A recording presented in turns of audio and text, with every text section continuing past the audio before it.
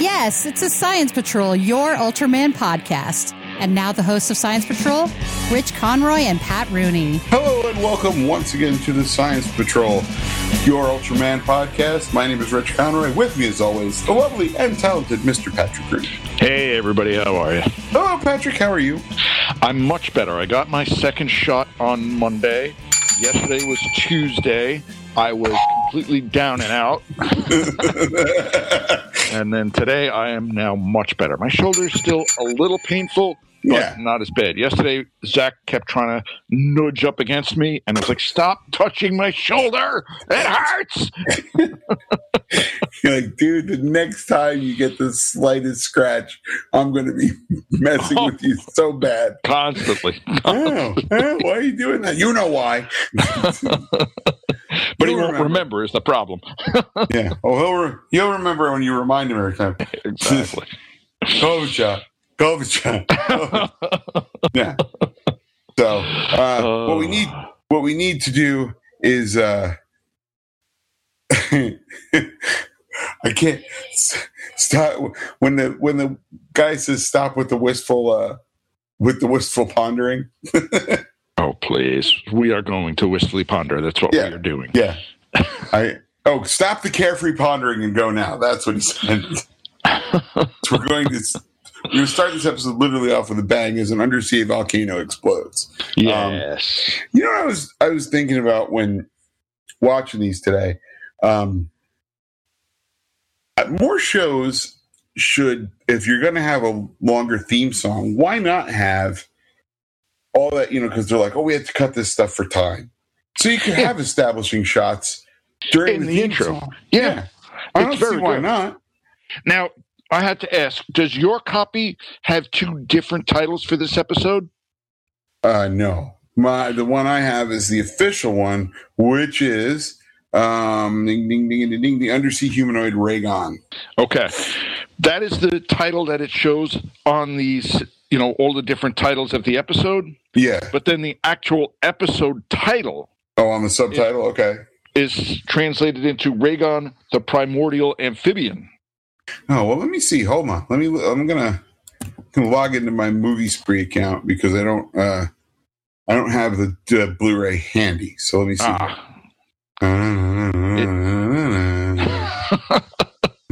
And I just thought it was an interesting thought that why not put the episode title as it appears on the actual list of episodes? But sure, why wouldn't you? Why wouldn't you? But hey, that's the way things are sometimes. All right, so let's see. The Primordial. No, I have Primordial Amphibian Raygon. So that's probably the official. Undersea Humanoid Raygon is the title that's on Fandom. Right. So like I said, there's two different titles. Yeah. I just don't understand why. Not that it's a huge thing, but it's a translation thing. Like some people would translate. There isn't a one-to-one translation for a lot of Japanese, I guess. That's rude. Which makes sense. It does make sense. Like there's a lot of it. Yeah, a couple thousand words. It's not all going to translate well. Yeah, a couple thousand, you say. But yeah, so we get this huge explosion out in the middle of the ocean, and the news, the editor of the newspaper gets a call, and he's like, "Yes, yeah, okay, we'll send somebody out." And Yuriko runs up, and she's like, "It's a story, right, boss?" And he's like, good instincts. Undersea volcano eruption. She's like, boring. And he's like, the hell? Who's the boss here? Like, you will go do what I tell you to go do, my God. He's like, come on, it's a story. You can't go picking your stories, which goes against almost everything else we've seen so far as Yuriko just picks most of her stories. Sure. Fine. Whatever, you guys. Exactly. Yeah. So they go out to this island. She's all excited because she gets to visit this professor who's been sort of exiled onto this island because he's got this crazy theory that Japan may sink in an earthquake. Right. That was a big prevailing theory back in the 60s. Really? Yeah. Well, I don't know if it was a real prevailing theory, but there's a boatload of fiction about Japan sinking. I got you. Okay. Tons of it. Well, it is on the Ring of Fire, so I could see how it could be a problem, but I don't see how you're thinking it's going to sink right away either. But who am I to say? Well, I'm not saying they thought it was going to be like next Wednesday at 4, right after Ultraman. Like, fair enough. Yeah. Fair enough. Right after. I don't know if you can hear him whistling, but I can. That's fine. Okay, good. That's fine. Folks at home, that's my son. Well, my kids are downstairs knowing that I'm doing this, so they leave me alone. Well, that's what I told them. Like, Dad's going to go upstairs to record. Normally, he stays downstairs and watches TV. Today was like, nah. I got to be up where you are. Yeah, exactly. Them's the breaks, kids. All right. Exactly. So the fishermen are like, yeah, there was nothing we could sell. There was a bunch of fish, but none of them had heads or their insides are all busted up. They show the professor's sister what looks to be a nice fresh batch of Monster Loaf. I was trying to figure out what that was. Monster Loaf. I mean, we know later it's not. It is an actual. It is an actual egg. It's a Raygon egg. And sure, why not? Why wouldn't it be? Let's be honest. I know. You're right. Yeah, Dr. Ishii. And his younger sister Fumiko. And when she was like, "Oh, I can't wait to see Fumiko," did you expect Fumiko to be a little kid? I sort of did. Yeah, me too. I sort of did.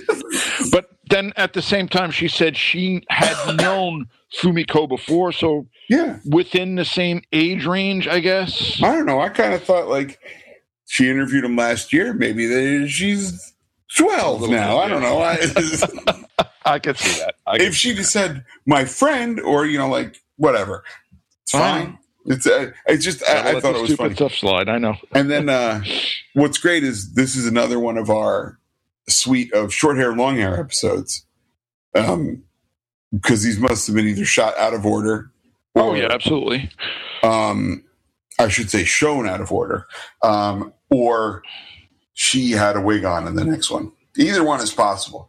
And I got a shout out to Hiroko Sakurai's dentist because her teeth are looking good in this.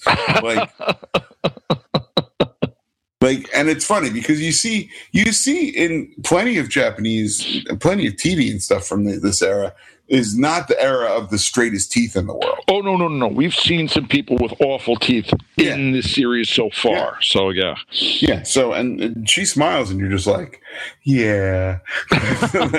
Again, you've had a thing for her since you were a little kid. That's right. That's right. Me. How can really? She's so pretty. She's cute. I'm not arguing that, but I don't have the same crush on her that you do. No, because I'd have to fight you, dude. Come on, obviously, and I'd have to cheat because you're bigger than me. So that's obvious. Not getting anything done, fairly. That's crazy. There he is behind you. Oh, he just went into the bathroom. Nope, he closed the bathroom door, closing your door. Yeah, he's like, dude, I can't deal with your yapping about stuff for an hour. Ridiculous. I've had it.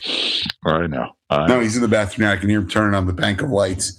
So we have four lights, okay, in our bathroom. Right. And it's three separate lights and a fan. When he goes in and starts flipping switches, it sounds like he's ready to drop a neutron bomb. Because it sounds like there's 75 switches. Like, I'm like, what's he doing? Where do you find all the extra switches? He just turns them on and off to get the one he wants because he never remembers which is the one. No, he turns them all on. That's the thing. It's all on. It is the brightest, loudest room in the world while he's in there. Okay, sure. Except for shower time, then only the shower light and the fan. So it's very relaxing and moody. It's I nice. gotcha. Yeah, sure. Yeah, it helps him relax after a long day of whatever it is he's doing. So, I gotcha. That's fair.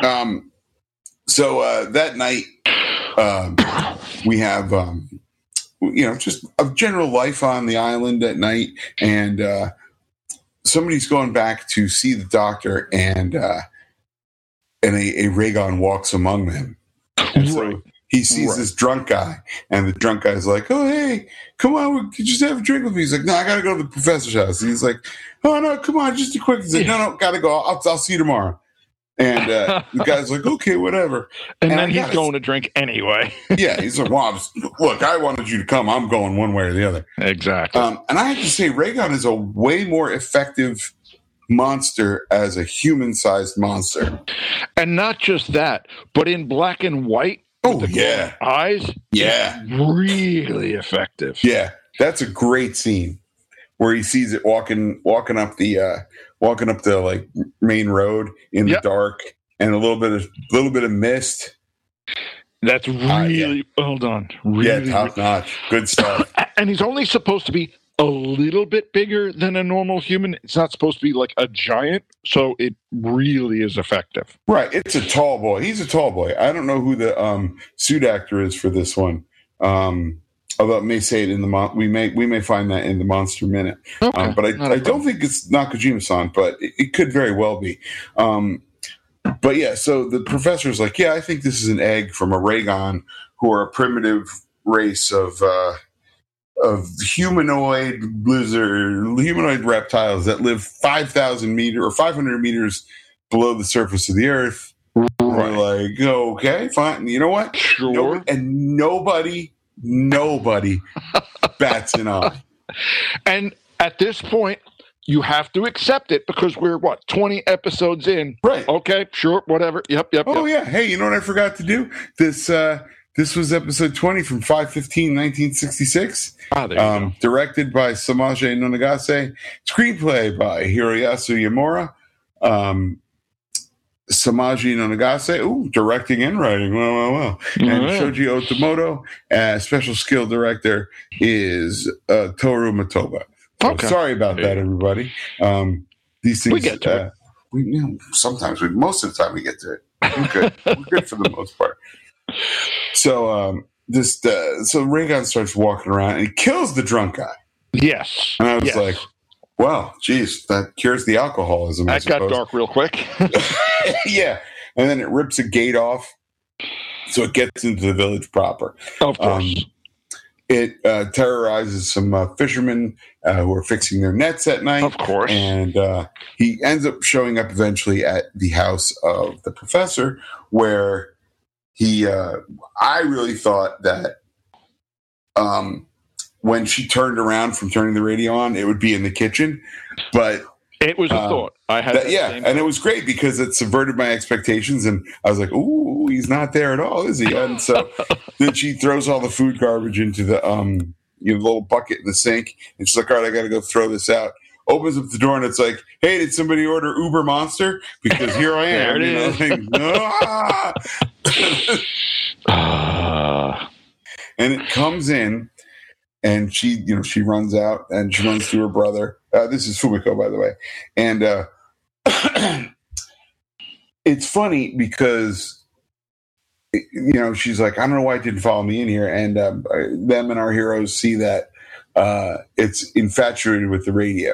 Right. It doesn't quite understand the music, but it wants to hear more of it. Yeah, it's like, this is nice, yeah. And it's like, by the way, this is the Midnight Music Show. And he's like, I hate this. Like, immediately someone starts talking. He's like, no talking. Yeah, no talking. Get back to the music now. Yeah, so Rayguns are not fans of podcasts. That's a guess of mine.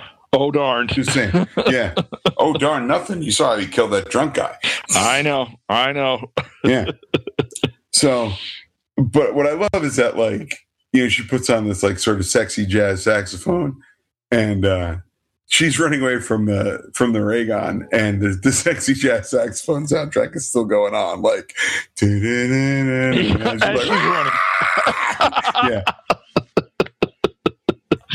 That's a beautiful little juxtaposition. Yes. So, they can't figure out where the egg has gone. I can't figure out the fisherman must have stolen the egg back, right? No, it just wasn't in his house, because I guess he had it in his house and it just disappeared. Yeah, that's all they ever let you know. Yeah, but that's what I'm saying. Who do you think the fisherman took it? Took it back? I can sell it, because he was like, I can sell this to somebody. Yeah, I'm going to have to guess, because later on, when the egg does hatch, it is in the possession of the fisherman. So, is that who had it? Okay, cool. Yeah. And that's a great scene too, when it's standing on the ray gun is standing on the beach among all these, in front of all these people, and I'm like, yeah, that's fairly scary. That looks really good, very effective. I do give them that. So when they wait all night for the thing to leave, and it's in the morning, like, no, it's still in the yard. So like, all right, let's sneak out the back. The expression on that cop's face as he walks out the back door is abject terror. Well, because the ray gun, they figured they'd go out the side door, and the ray gun, like, nope, here I am. Yeah. Well, he doesn't show up right away, but just as he like, not even like it's a face of caution, like grim determination. It's just like, as he goes out, like, oh, I don't want what I expected. I don't want to do this. And then the monster shows up. Where do you go from 10? Exactly. Yeah, so they're trying to figure out what are we going to do with Raygon? June and Yuriko get split off from people. That was a nice scene too, where the monster was stalking them in the forest. Yes, we get to see the top of June's hat for the first time. That's nice. But then June actually gets a radio, right? And the monster just follows him as he's playing the radio. Makes sense. Sure. The monster's like, I need to hear more of these sweet tunes. And what's great is every time the record ends and they're like, we'll be right back, the monster's like, whoa! And he's like, whoa, hold on, find another station. Like, give me a second. Welcome to All News. No. Exactly. Yeah.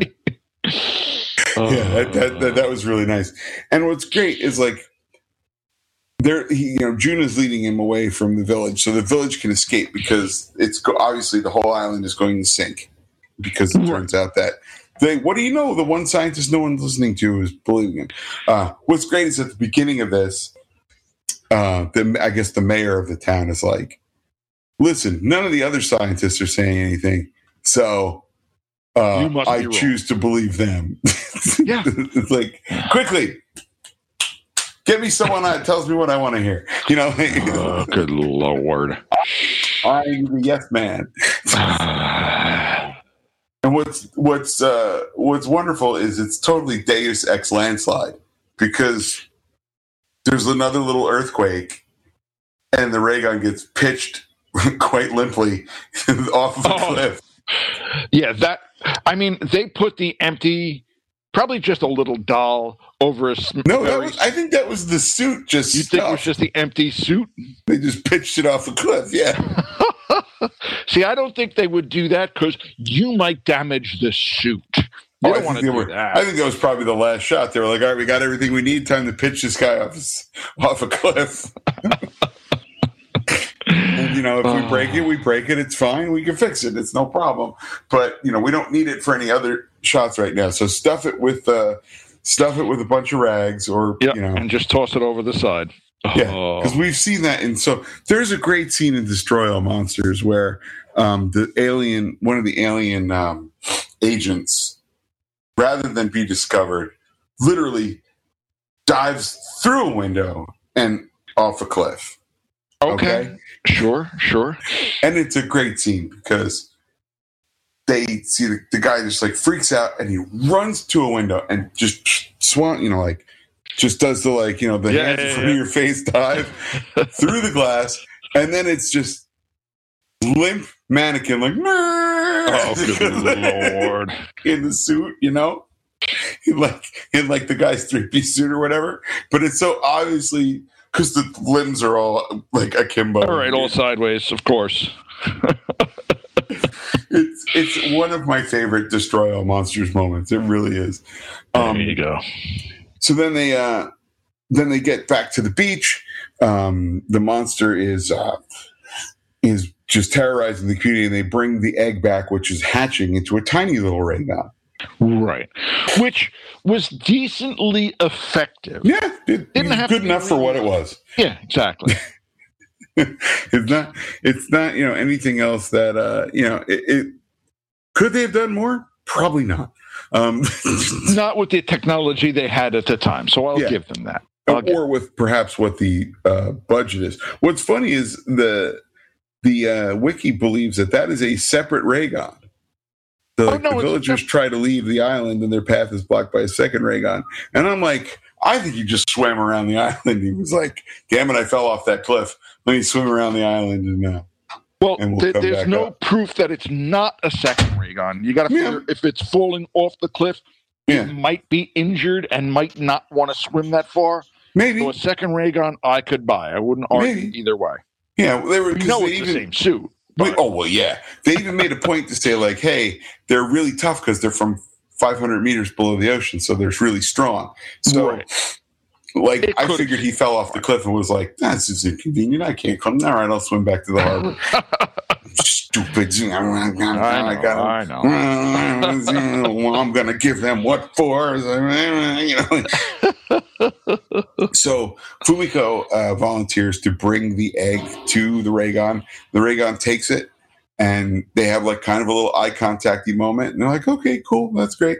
Raygon marches himself back to sea, and she passes out in joy, relief. I guess I don't know what that was. Well, that'll happen if you come face to face with imminent death at that point. Okay. Possible death. You go, oh, it's over. I'm going, and off you go. And then, so everybody gets on boats and leaves. And then they realize that June and Yuriko are still on the island, but Ippei lands the helicopter and rescues them. What I really appreciated was they're like, oh, thank goodness, Ippei. And he's like, see, not as useless as you go, like, fly. Fly away. Don't tell me how useless you are. Let's go. Yeah, don't make a point now. Fly. Exactly. Yeah, so that was yeah. So it was great because, like, he was, at the beginning you feel bad for him because he's like, I know, I'm the useless one. And you're like, no, you're a helicopter pilot. That's pretty. You're a helicopter pilot, airplane pilot. You know what you're doing. What's funny? I'm so sorry. Oh, I'm sorry. What's funny is the way these episodes are shown, what must have been out of order of the original story idea.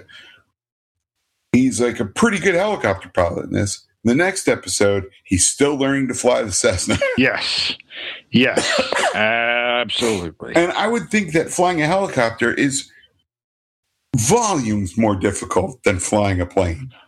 I'm not sure. I don't want to say it's probably on par because you still have to, get all three axes working. Yeah. But I just think that, like, once you get a plane up in the air, you're good to an extent. That, like, you don't really have to be, like, constantly, holy Christ, like, what, like, all this. I don't think you have to be quite as, I don't know, like, 100% vigilant. I would think you would still have to be 100% vigilant because that ground can come up awfully quick. I'm not saying you're not looking at what you're doing. I'm just saying, like, helicopters to me seem like the difference between driving to work and driving a tank to work. Like, there's a lot more going on. Okay, fair enough. You know what I'm saying? Or like you driving your van or you driving a Bugatti.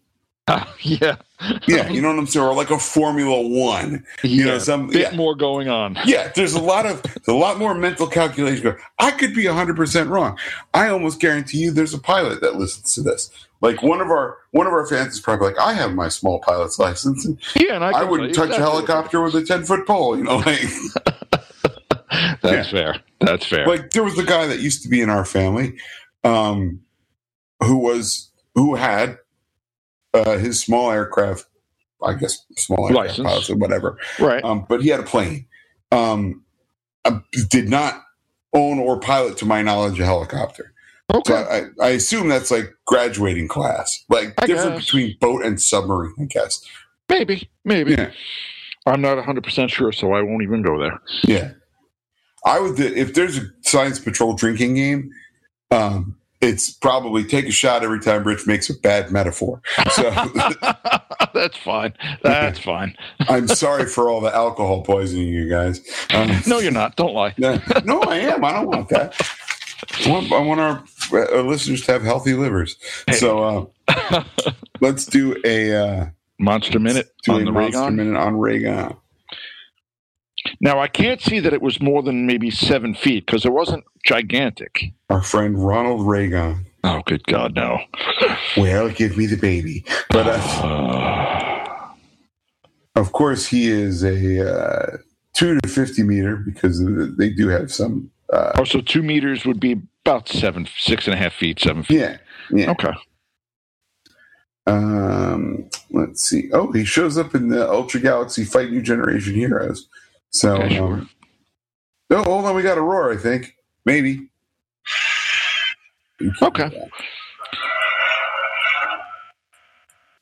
try that again. Go for it. Properly. Oh, there you go. Very nice. Yeah. If people could see the low-tech nonsense that goes on this podcast.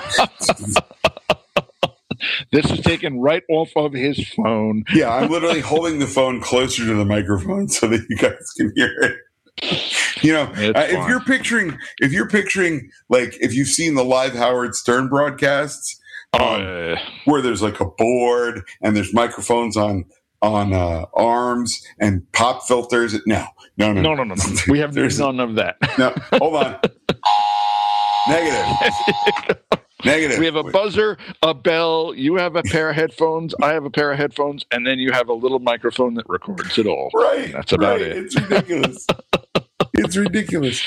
And we're even going to get less technological when we get back to being in person because then we won't need headphones. That's right. Let me see if there's a trivia. He is portrayed by Satoshi Furuya in the suit. Oh, who later portrayed Ultraman in the suit. Oh, okay. Hey! There you go. His design may have been based on the concept art for Gyra from War of the Gargantuas. Maybe. It is a sped-up roar from Toho's variation of King Kong. Okay. 2 Raygon suits were constructed for Ultra Q. Matt, okay. Take that. There we go. 1 male and 1 female.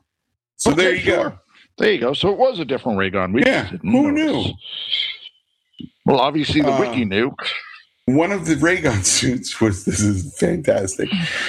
One of the Raygon suits was used to interview Eiji Tsuburaya in the documentary The Father of Ultra Q alongside Iman. Man, why is that not on the Blu-ray, guys? Come on. That's got to be somewhere. Come on. All right. Well, you know what? We've got another episode to talk about, and it's coming up right after this.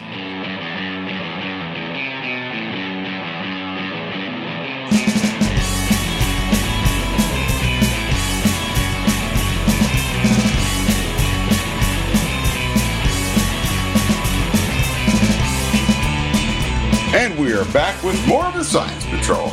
And we're going to talk about the next episode of Ultra Q, which is episode 21, Space Directive M774. Yes. You want to give the date again? I do now, yes. 5/22 of 1966. Directed by Kazuo Matsuya. Screenplay by Shozo Uehara. And the special skill director is Toru Matoba. Okay, sounds good. Basically opens up on a cruise ship, and Yuriko and the boys are playing a card game that I'm not sure. I think I get the idea. It's Old Maid. Oh, is that what Old Maid is? Yeah. I've never played Old Maid. Well, then, there you go. There's one card that doesn't match any of the rest of the deck. That's the Old Maid. Hey! Exactly. Now, why they Tune were in for another episode of Startling Idiot Realizations next week. Usually in Old Maid, what you do is you take out one of the queens. Right. In this version, they added a joker. I think the joker makes sense. It can make sense, absolutely. Yeah, why be exclusionary? Bring in the why not? Maybe if more people brought the Joker in, Gotham City wouldn't be in such a mess, would it? Boo. Yeah, that's what I think. That's what I think. So anyway, they're playing, and she she of course gets the old maid, and of course. She's upset because she seems to have lost a number of times and doesn't want to play anymore. And my favorite line is, "I'll get my revenge in Tokyo."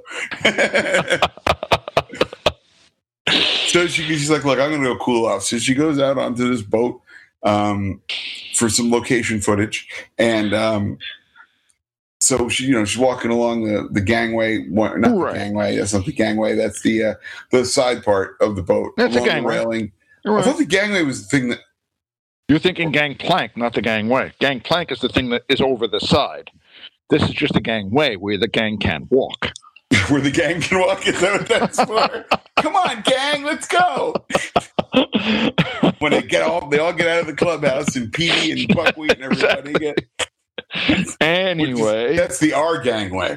But I tell you, there are people listening to this podcast going, God, these guys are old. Yes, we are very, very old. We understand. So I had what I thought was a great idea for another podcast to do. Oh God, no. Yeah, not with you. Okay. No. Look, this is already difficult enough with these two people. The only way I can make another podcast work is to schedule it with another person. Because that'll work with your schedule, sure. No, maybe. I was considering. I wanted to do because I bought this Three Stooges box set, right? Ooh. And I know it's all of the Three Stooges shorts. Oh, that's excellent. And it includes like shorts where just like. That just have Larry, or shorts that just have Shemp from when he was in Monogram stuff. And yeah. And I was like, oh, I should do a Three Stooges podcast where we watch a short and then discuss it. And they can be short. Right. They can be short episodes. Like they're less than 5 minutes each. Yeah. Yeah. So, okay, great. There's like 4 of them with that exact premise. Oh, well. And I'm like, I guess I won't do that, I suppose. Like, unless somebody I know is an like insane Three Stooges expert. And that's not me. No, that's I know. Not me. I'm just an enthusiast. I know not a lot. But like, yeah, if I could pull a reverse Science Patrol where someone else is my guru, and they're like, well, this was blah, blah, blah, blah, blah. And that's fascinating. But yeah, no, not that I know of. I mean, I wouldn't mind watching them, but I wouldn't want to talk about them afterward. I'll freely admit that part. I like the concept of both. Like, because, when they reuse jokes and stuff, you can say, like, oh, yeah, they did this from blah, blah, blah. Or this was an old vaudeville thing. Or, like, The Slowly I Turned is an old vaudeville act that, like, everybody used to do. No, I understand. I understand. And then Abbott and Costello somehow made it their own, which is fine. Well, I thought the Stooges did it first, but I could be wrong. I know that Who's on First was not theirs originally either. Oh, really? That I did not know. Apparently, that was a kind of thing that was done by everybody as well. Okay. But at the time, it was whoever gets that thing on film first that owns it in perpetuity. That's right. So anyway, she finds a little girl doll, and she's like, oh, that's cute. And she wistfully stares out over the ocean. Right. Yeah. More of that carefree pondering. Now she's got long hair in this one. That's the thing. Yes. The last one, she had the short 60s do. Well, this, like you said, they did film these out of order because she slowly grew her hair. We just don't see it because we don't know what order they actually filmed them in. I think the long hair ones are earlier, and then she gets a cute haircut midway through was the original plan. Because in this one, Ippei's still learning how to fly the Cessna. Right? Well, we went through that. She's got the short hair in the one where Ippei is a pretty competent pilot. Maybe. So that's my guess, is that their plan was like, oh, let's hip her up a little bit midway through. And then they showed them out of order. Let's do these. Let's show them this way because no one will know.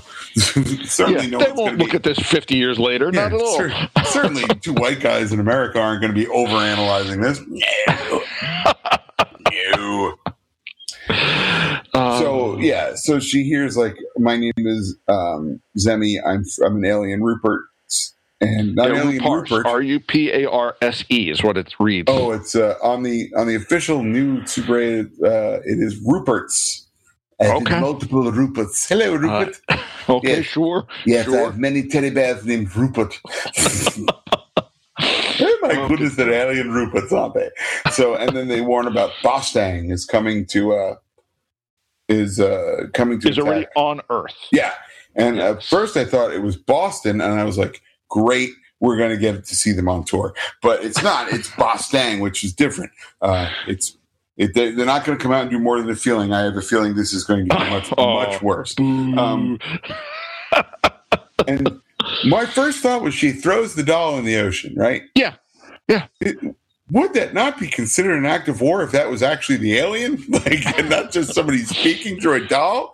I think it was just somebody speaking through the doll, because it seems that this thing can control whatever it wants. Sure. Plot armor. Zemi. Yeah, exactly. Yeah. So anyway, she runs in and she's like, here's another reason I think that the long hair episodes are out of order. Go ahead. Because she's like, I saw UFO and this and that. And they're like, no, you see a lot of weird stuff. Yeah. I thought that same thing. I'm like, why do they not believe her now that it's episode 21 episodes in? You've seen crazy stuff. Yeah, you got to believe everything that everybody tells you at this point. Yeah, at this point, if somebody was like, a neon gorilla stole my wallet in the subway, they're like, all right, let me write it down. Where? Right, where were you? Yokohama Station, you say? Okay. Right, we're headed there now. Great. I'll get the neon gorilla trap? I don't know. It's exactly. Yeah. So, we have June and Ippei flying in the Cessna. Well, I want to back up just a second. Please. Through the intro. Yeah. You see the intro's great. Yeah. Intro's great. Has a nice sky shot, but the stars are actually lights on strings because you can see them swaying in the fan.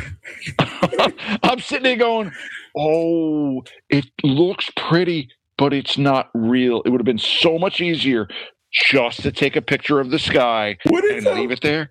Would it? Yeah. All the light pollution in Tokyo? They have enough. They can drive half an hour out of Tokyo just to take a shot. Or do we go into Studio B, shut the lights off, punch a bunch of holes through a black curtain? No. These were basically Christmas lights. Oh, yeah. It did not look that way on mine, but that's okay. However they did it, it was fine. I'm just pointing out that you could see them swaying in the fan. I mean, let's face it. Oh, he's yawning. Sorry, folks. Sorry, guys. They built an entire fishing village for like a 12-second shot of an earthquake in the last one. Craftsman, they're like, why don't we? Well, one of the things that Eiji Tsuburaya, they asked him in Frankenstein Conquers the World, there's a shot of Baragon coming up to a barn, and there's a horse in it. And the horse is this tiny little miniature, like puppet horse, right? Right. And somebody asked him, well, why didn't you just shoot a real horse and composite it in? Right. And he goes, because this was more fun. Okay. And I'm like, okay. At least he's got a good answer. That is a fully valid answer, because this was more fun.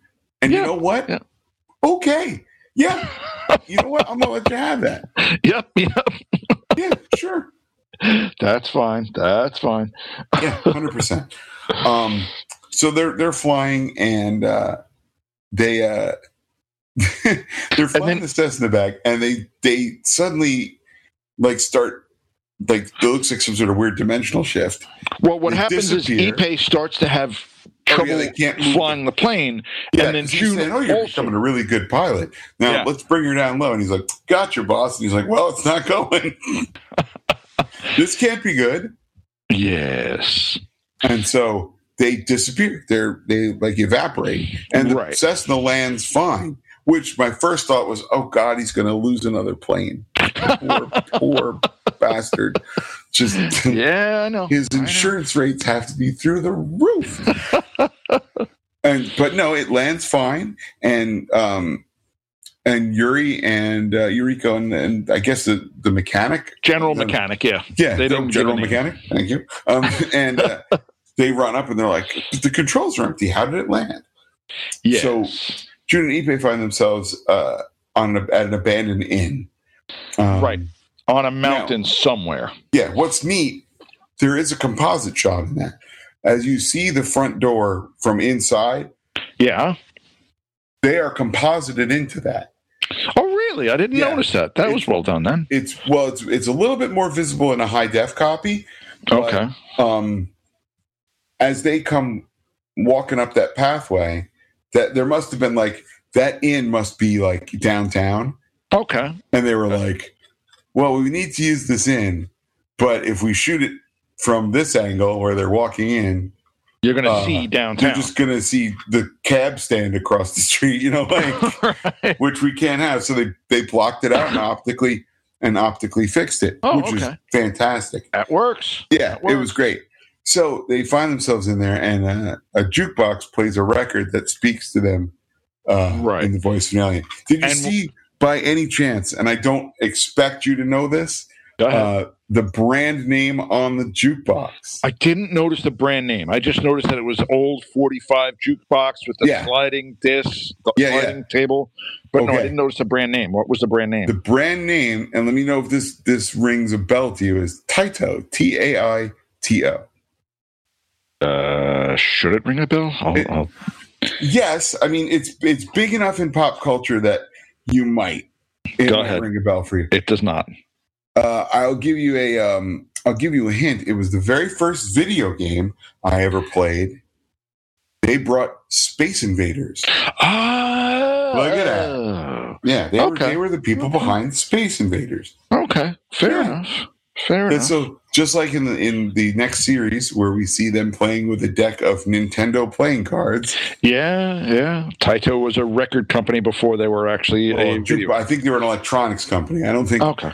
Oh, you know what though? That like Sony put out records too. So who knows? Why not? But yeah, I dug the hell out of that jukebox though. That was a cool jukebox. I like how they had all the records lined up, and then it would just move the record up onto the turntable, and then the handle would go down to where you wanted it to go. I thought it was cool. I wonder if that's just what most jukeboxes do, but we don't see it. You know what I'm saying? Like they don't have it visible in a lot of them. Back in the day, you could see jukeboxes that looked very much like that. I remember old jukeboxes where they had 45s. I mean, I remember that old. Well, my friend had, says you, but my neighbors had a jukebox that had 45s in it, but it wasn't visible. It was very much of the like lights and stuff in the front. Okay. My cousin, I'm thinking of my cousin Jeff has one too, and I've never seen the operation of it visible to the punters. If you will. I got you. I've seen it like on How It's Made or whatever, where they show you this is how this right. But I've never seen it in a like where if you were at a place, you're like, oh, look how they do that though. Like it comes down, it's been No, I do remember this sort of jukebox. Okay. Back when I was ancient, when I was a very, very young man. I am ancient. I admit this. You're not that ancient. It's okay. It's okay. But so the alien Zemi is like, listen, you got to go to the central library and look for this woman. And okay, great. So that they decide that they should do that, right? Because it helps with the plot, quite frankly. And, also that the alien says that they did try to warn Queen Pearl on the boat, which we have to figure is Yuri. Because that was the alien's warning to Yuri on the boat. Oh, I didn't even think about that. Wow, that's how they tie it together, kind of. So she's Queen Pearl? Sure. Okay, why not? So yeah, the Bostang is coming from the planet Keel. And she's like, all right, you got to go see this lady at the Kiyomi at the library. So they go to this great looking library. Oh, it's so nice looking. And here's what kills me. Okay, they're like, so you're an alien? She's like, yep. And things really happen. She's like, yep. They're like, okay. Here's my problem. Go ahead. And it's not a real problem. It's just like, I want to start slapping these dudes. It's you were transported to a mountain inn where you had a conversation with a jukebox. Yep. But some random lady at the library tells you the same thing, and you're like, well, obviously this makes sense. Well, see, the thing is, it made enough sense that they did go to the library to talk to the woman. So it did make that much sense. Yeah, so I guess they were like, all right, well, you're actually here, so maybe this is not a complete snow job. Yeah. And then, of course, she happens to have a book that shows the monster in it. Right. You wonder if she brought that and just had it tucked away for like, well, this will be a nice piece of drama. No, it was supposed to be just. Hey, but I'm almost done. Okay. In the library stack. Okay. Hold on. Yeah. So go watch cartoons for a few minutes. All right. Give me a couple more minutes. Oh. Okay. Is he? If you gotta go feed him, go feed him. He's getting hungry. It's fine. We're good. He literally finished breakfast 40 minutes ago. He's a growing boy. He's unstoppable. He's not just growing. He's unstoppable. He is like, he's somehow more mouth than man. He's That's fine. He recently discovered lo mein, pork lo mein. No, you did not. Yeah, oh, no. He ate a quart. Oh, nice. Yeah. Nice. Yeah. Just just unbelievable. Like, I wouldn't put my fingers in his mouth. Not at all. Yeah, just unbelievable. Exactly. So anyway, so this thing looks kind of like a manta ray. We see it hatch under the water. Right. Not even a manta ray, like a stingray. It's got the old pointy nose. Yeah. What's great is it swims to the surface, and it seems to be doing a butterfly stroke. And every time its head comes out of the ocean's like, meep. And it's a couple more. Meep. It's just so weird. And I understand Still they're here. Doing the best that they can. Just so you guys know. Coming to kill you. And I mean, when the thing comes to the surface, you can see the strings on it as it's going to wreck a boat, which it's just not good miniature work. They're really good at other stuff. The boat was fine. The giant stingray was not so great. Not so good at all. And I'm going to guess they had to build at least one suit for a person to be in. I think this is all puppetry. You think it's all puppetry? Which yep. I would explain better. The strings. Yeah, I would feel better if it was all puppetry. Because there's no way there's a dude in that thing. Like, I wouldn't doubt it, because at one point you can actually see one of the arms, wings, do like a side stroke, and you're like, okay, that part could be a person, maybe. Yeah, I think it's probably a puppet. We're gonna, get to that in the monster minute. Yeah, I am gonna actually cut this one a little bit short, but let's go spoilers. Okay, guys. so let's move it along then. We won. So yeah, he's got to feed his son, which is understandable. Yeah. Also, you're going to see a lot of things in this. It's pretty great. It's a decent episode. It's pretty tense. Lieutenant Eyebrows is going to get everybody killed if he's not careful. Please. That guy's eyebrows were great, like two angry caterpillars. But what amazes me is, using human technology, we defeat the monster. Yes, but it's the. Oh, what the hell?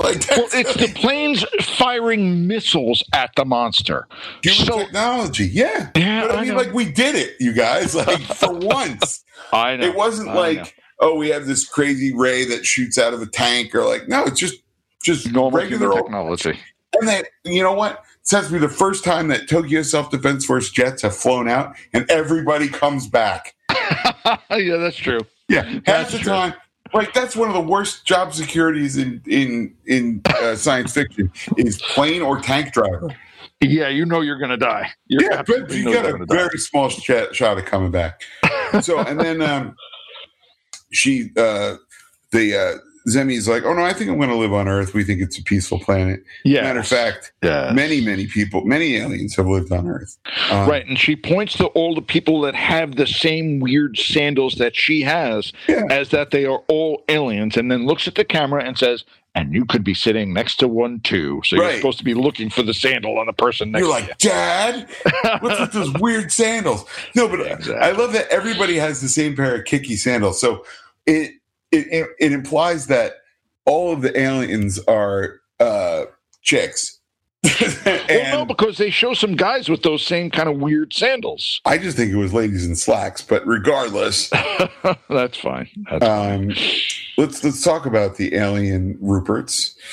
Their weight is near human. Their height is near human. Their origin is the planet Keel. Holy crap! They're Ruperts, but they're from the planet Keel. I thought they were from the planet Ruperts. I'm almost positive she said she's from the planet Ruperts, but that's okay. No, you actually said that she is from the planet Keel. You did say that during the episode. Well, I know that the Bostang is from planet Keel, but I thought, well, all right, whatever. The Bostang, let's look that up. Actually looks kind of happy in this picture. Yeah. All right, it's me. Sure. 22 meters, 16,000 tons, planet Keel. That's fine. Okay. The only appearance was this one. All right. Sure. Why not? Is a stingray-like monstrosity sent by the ruthless, war-loving alien Keel. Sure. Bostang waged a campaign against humanity at sea. Not really like... Not a full campaign. It wasn't a great campaign. It wasn't. No, not at all. That's fine. Let's see. In Ultra Galaxy, here's our trivia. Ultra Galaxy Mega Monster Battle Never Ending Odyssey. Grant's ship is designed after a Bostang since he himself is an alien Keel. Oh, okay. There you go. Early artwork features Bostang fighting Ultra 7, though they never actually meet and probably won't. Probably not. Now, does it actually say on the wiki whether or not it was just a puppet or if there was an actual person every once in a rare while? It doesn't, but it looks like it's just a prop. Just mostly a puppet. Okay, that's fine. Yeah, because I can't see how they would.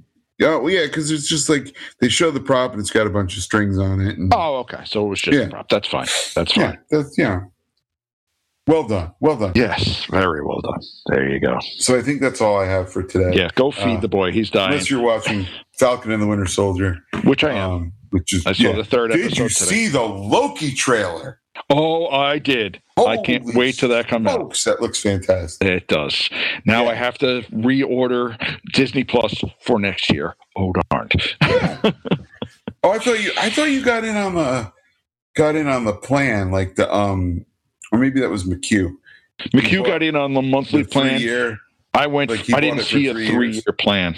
When it first debuted, you could buy it up front for 3 years for $3 a month. We had to pay it all at once. Like it was an all up front deal. I would have done that. I didn't see that. I did not have the dough to do it at first, so say la vie. But so anyway, more episodes coming up next week, you guys. Big shock.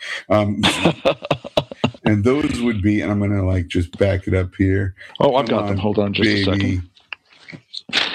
We've got Metamorphosis and then Fury of the South Seas. Ooh.